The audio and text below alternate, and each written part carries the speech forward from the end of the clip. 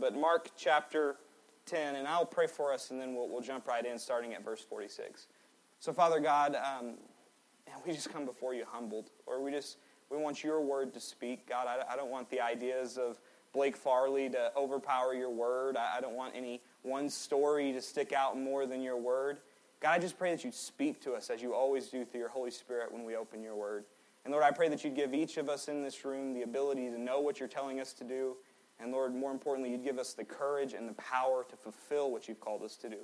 God, you are good, you are gracious, you are merciful. Jesus, I love you. In your most heavenly name, amen.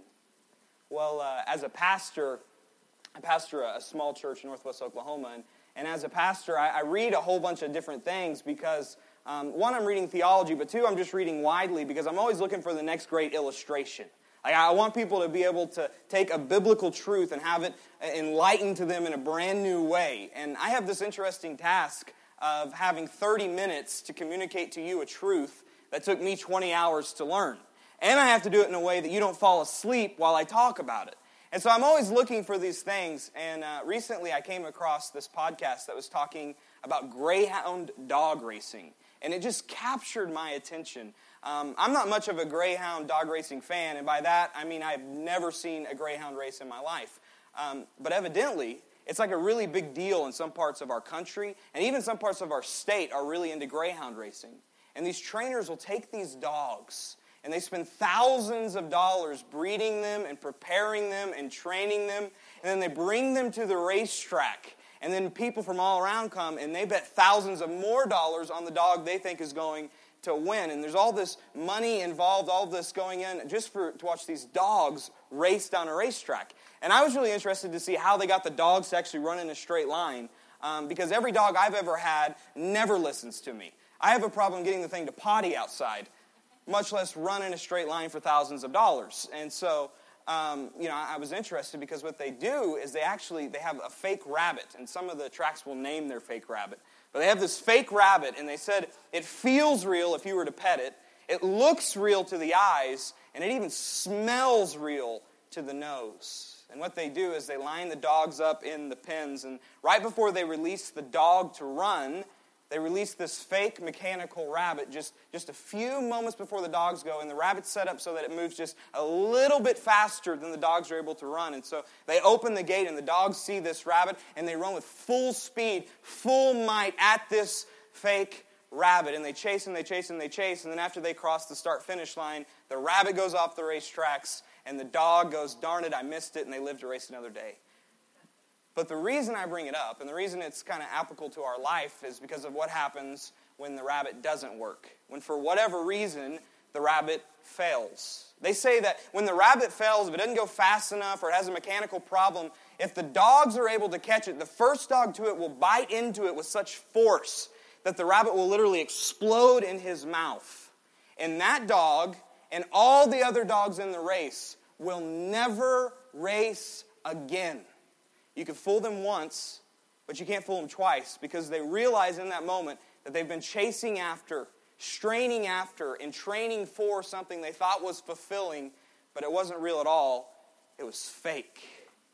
And as I read that, I heard that, it sent chills down my spine because I realized that's the way I live my life so often. And if I could be honest, that's the way a lot of our world lives right now. We're chasing after so many things that we think are going to be fulfilling to us. Those of you who are graduating today, I'm so glad you're here. I had no idea that was happening. But you're going to be bombarded with the world telling you what is fulfilling and what matters and what you should chase after and what you should strain after. And for all of us in this room, we probably all have our fake rabbits. I mean, maybe for you it's money, it's a dollar amount. If I could just get that dollar amount, then I would be fulfilled. For others of you, it might be pleasure. If I could just get to the bottom of one more bottle, if I could just sleep with one more person, then I would be fulfilled. Or maybe it's the idea of success or fame. If I could just get the corner office, if people would just know my name, then I would really be fulfilled. But what you find out when you're chasing the things the world says will fulfill you is you'll begin to find out it's a lot like that rabbit, and it kind of moves just a little bit faster than you're able to ever catch it. Because you know what happens when you get that $1 million? You want $2 million. When you get the corner office, you know what you want? You want the corner office at the business across the street. When you get to that guy or that girl that you always want, you get to the bottom of that bottle, what you find out is your appetite doesn't go away, it increases. You want more because we're chasing after something we can't even catch.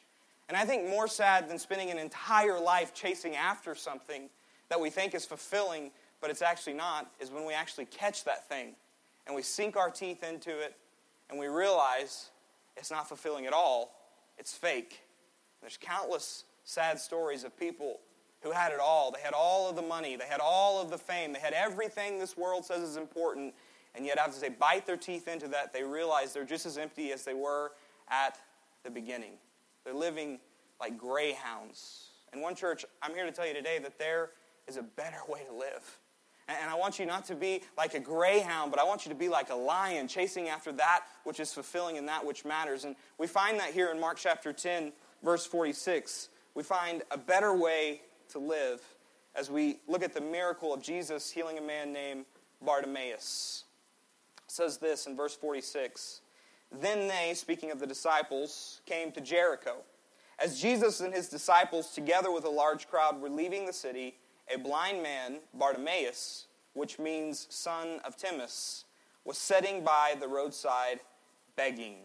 When he heard that it was Jesus of Nazareth, he began to shout, Jesus, Son of David, have mercy on me.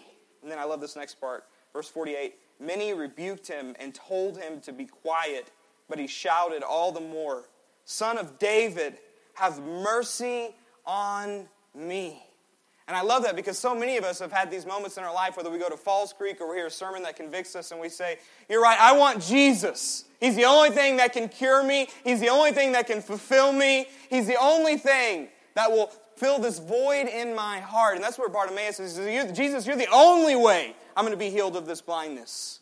But then he gets rebuked by people, and that's where a lot of us stop. As soon as we face persecution, as soon as we face something that feels hard, as soon as somebody tells us that we're going the wrong direction and we should really be doing all the things of the world, then we kind of fall off and we quit chasing Jesus and we go right back to chasing the fake rabbit that is our life.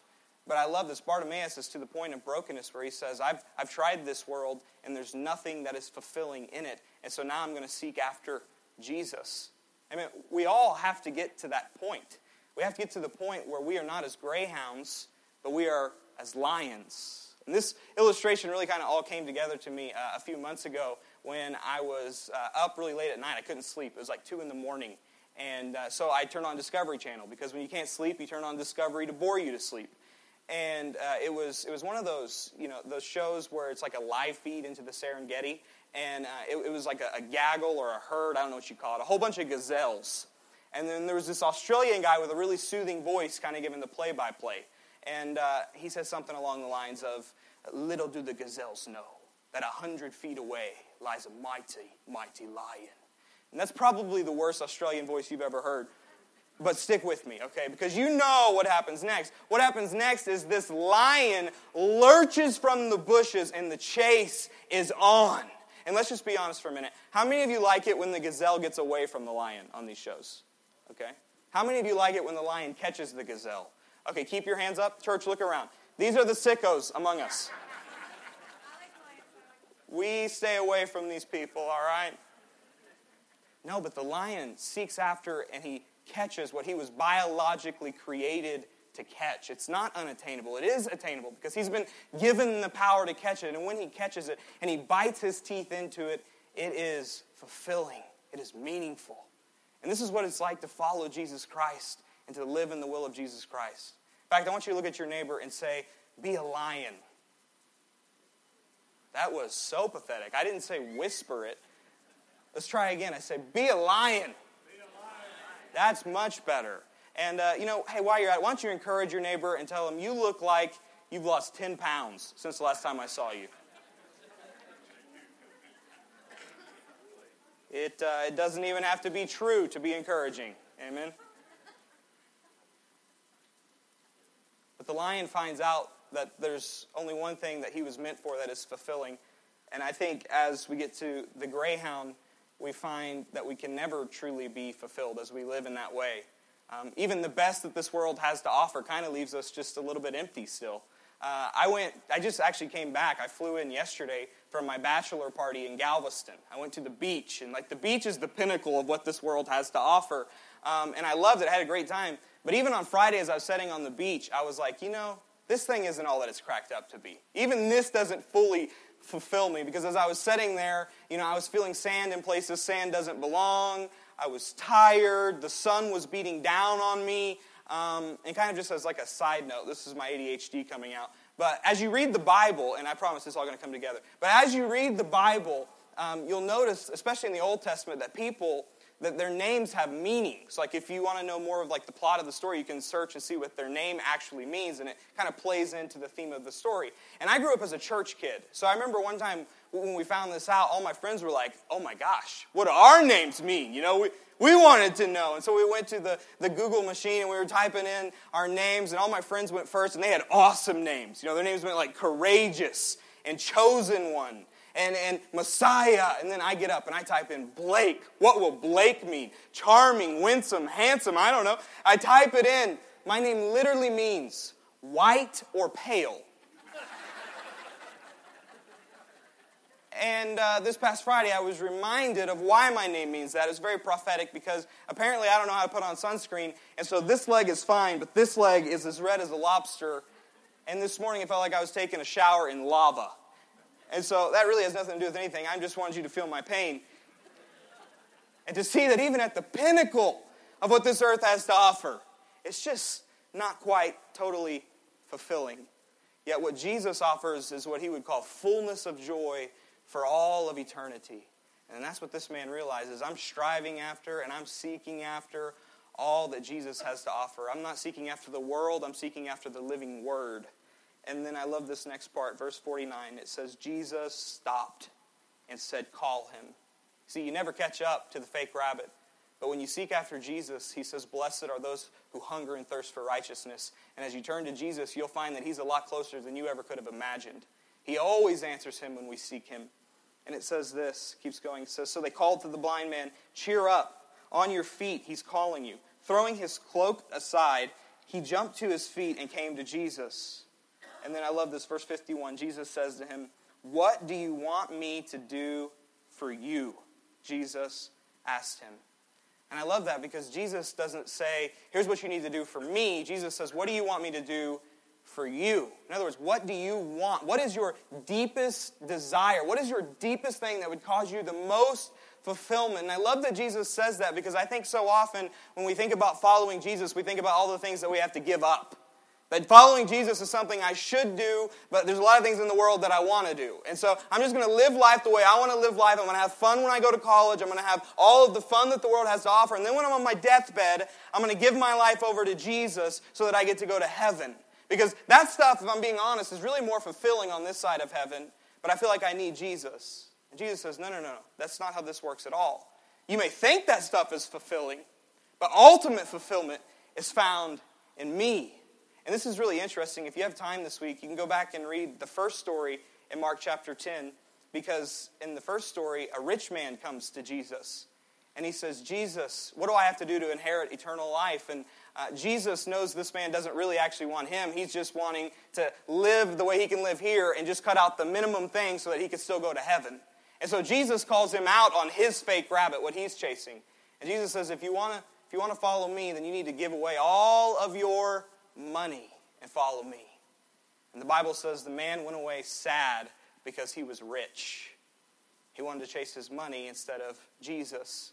And then Jesus says to his disciples, he says, it's so hard for a rich man to enter the kingdom of God. It's so hard. Harder, in fact, for a camel to enter through the eye of a needle than for a rich man to enter the kingdom of God. And really the heart behind what Jesus is saying there is it's hard for any of us to enter the kingdom of God. Because we've all got our fake rabbits that we're chasing in this world. And then, after saying this, the disciples say, well, how can anybody be saved then? And then Jesus says, well, what's impossible with man is possible with God. And, of course, that's why Jesus came, so that we might be saved, only based upon what he does for us. And then my man Peter pipes up. And I love Peter, because I can relate to Peter. I can't relate to the Apostle Paul. That guy's just too amazing for me to relate to. I can't relate to the Apostle John. That guy's got it all figured out. But I can relate to Peter. Because Peter does something amazing in one verse, and then in the very next verse, a whole bunch of stupid just falls out of his mouth. And, how many of you guys have a friend where every time they open their mouth, you're just kind of like, oh, I wonder what they're going to say. Because it could be good or it could not be so good. Sometimes people, their mouths run faster than their minds. And this is actually who I am. I say things I shouldn't say all the time. In fact, I remember one of the very first dates I took my fiancée Taylor on.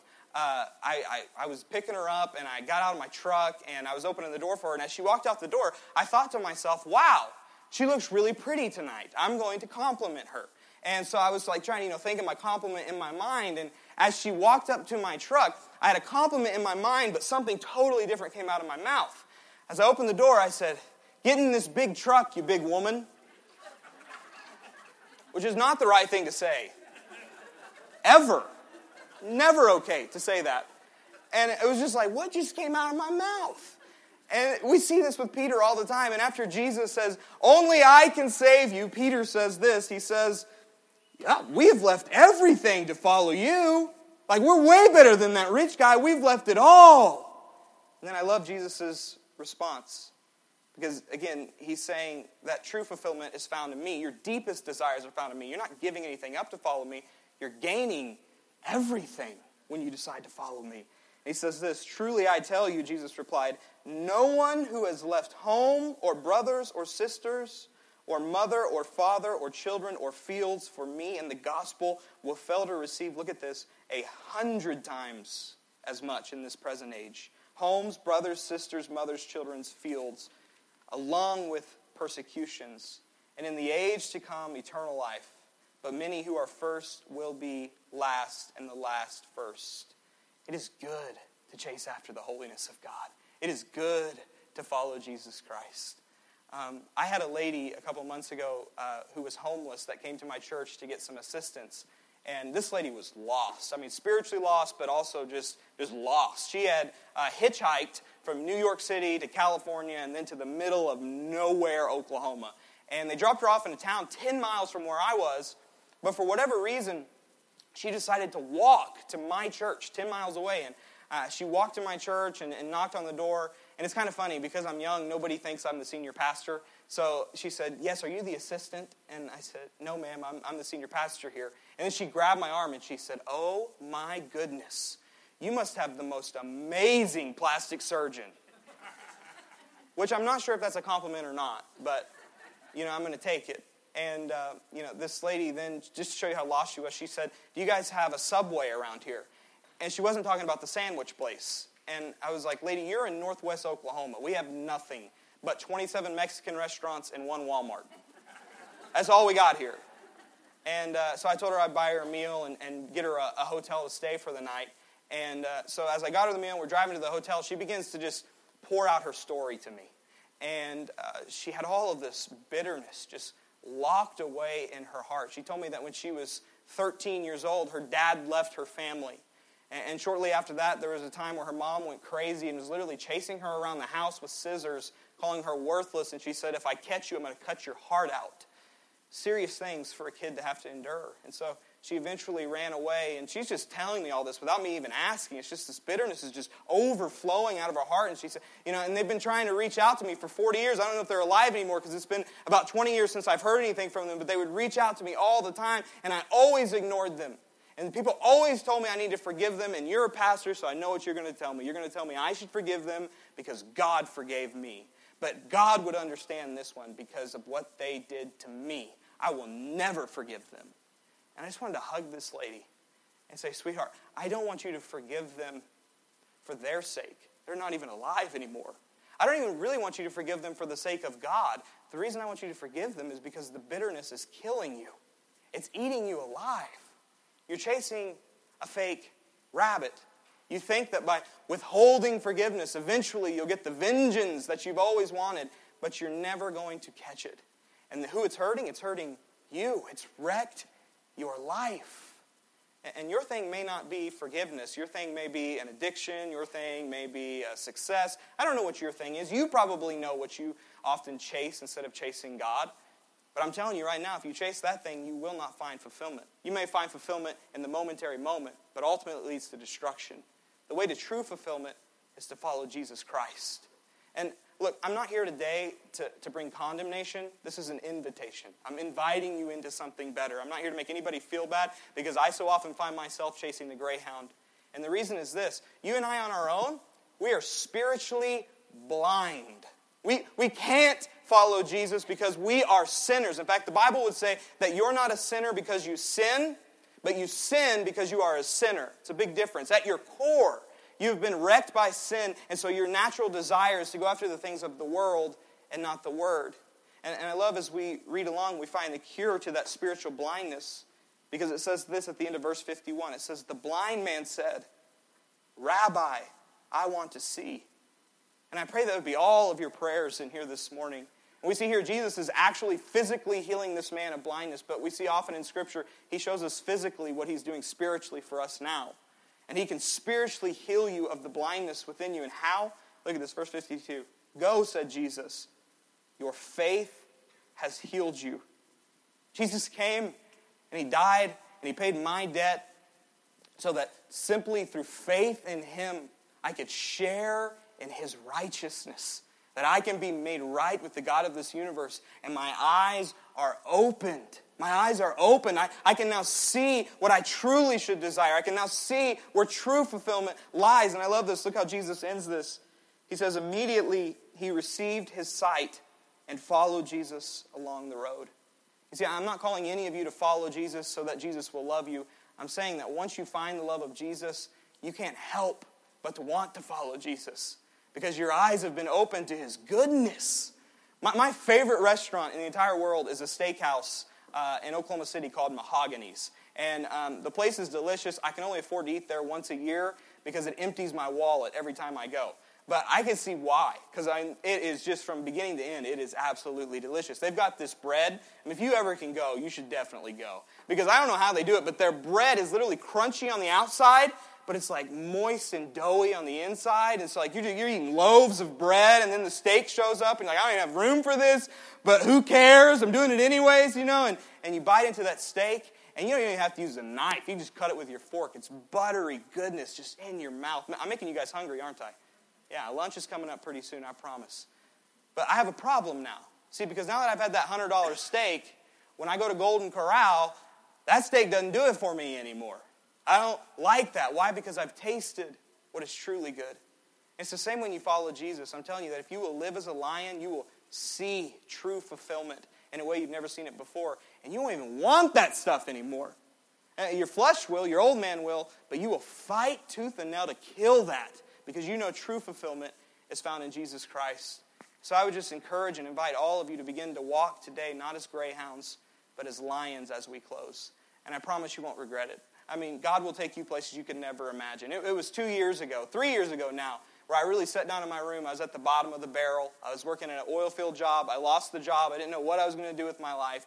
And I just said, God, whatever you want me to do, I'll do it. And he's taken me places I never would have taken my place, but taken myself. I mean, for instance, I almost failed speech class in high school. But now here I am at Elk City at one church preaching the gospel. And it's not because I'm good, it's because Jesus is good. And I promise if you seek after him, through his power, you will find that. I think we really understand really well that Jesus paid the penalty for our sin. I think if you're a Christian, you get that. He died on the cross so you wouldn't have to face the wrath of God yourself. I think we even get, in church today, we even get that Jesus came to save us from the presence of our sin. That one day when we die, one day when he comes back, there will be no more cancer, there will be no more sin, there will be no more sickness, because we will be taken away from the presence of sin. But what I want you to understand is he also died so that you might have power over sin.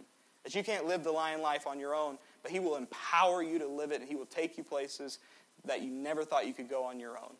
So let's pray, church. Father God, I thank you for this church. I thank you for these people. And Lord, I just pray that you would show them the fake rabbits that they're chasing. God, I pray for those that have never followed you. They've never had their eyes open. They don't see how it can be fulfilling. I pray that you would open their eyes, and with faith they could believe that you are who you say you are and you did what you said you did. And for my fellow Christians in the room, Lord, I pray that you continue to show us our sins so that we may defeat them through the power of the Holy Spirit.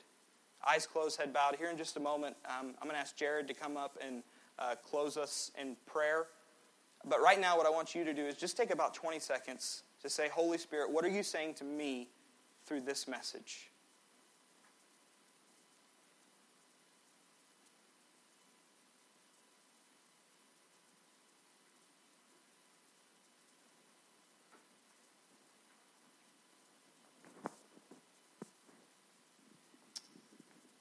As you guys are praying, I just want you to hear God's word. It was brought to my heart as Blake was preaching. I just want to just go over one verse here, Psalm 27:4. One thing I have asked of the Lord that I will seek after, that I may dwell in the house of the Lord all the days of my life, to gaze upon the beauty of the Lord and to acquire in his temple. My question to you guys is, well, what are you seeking after this morning? What's the one thing right now, if you were to be completely honest with yourself before God, because God already knows. It's not like you can fool him. Like, what's the one thing you're seeking after? My prayer is that we would just spend just a second and just think about that. Let God maybe search our hearts to know us and to see what that one thing is. Father, we come before you now as sinners before a holy God. And I pray that Lord, we would not settle in our sin, Father, but that we would confess it before you. God, that we would repent it before you. Maybe that one thing is not you right now. Jesus, I pray that we would make it you. God, that we would repent of our sin, that we would turn our backs on it, and that we would choose you. God, that we would simply, as this verse reminds us, gaze upon your beauty. God, you're so much more beautiful than anything this world has to offer. Forgive us for picking the world over you so many times. I pray that as we go throughout this week, Father, that our eyes would stay fixed on you, not even on our problems, our storms that arise, God, but our eyes would be fixed on you, the author and perfecter of our faith. Lord, we love you. Help us love you more. Help us follow you, Father, wholeheartedly. We ask this in Christ's name. Amen.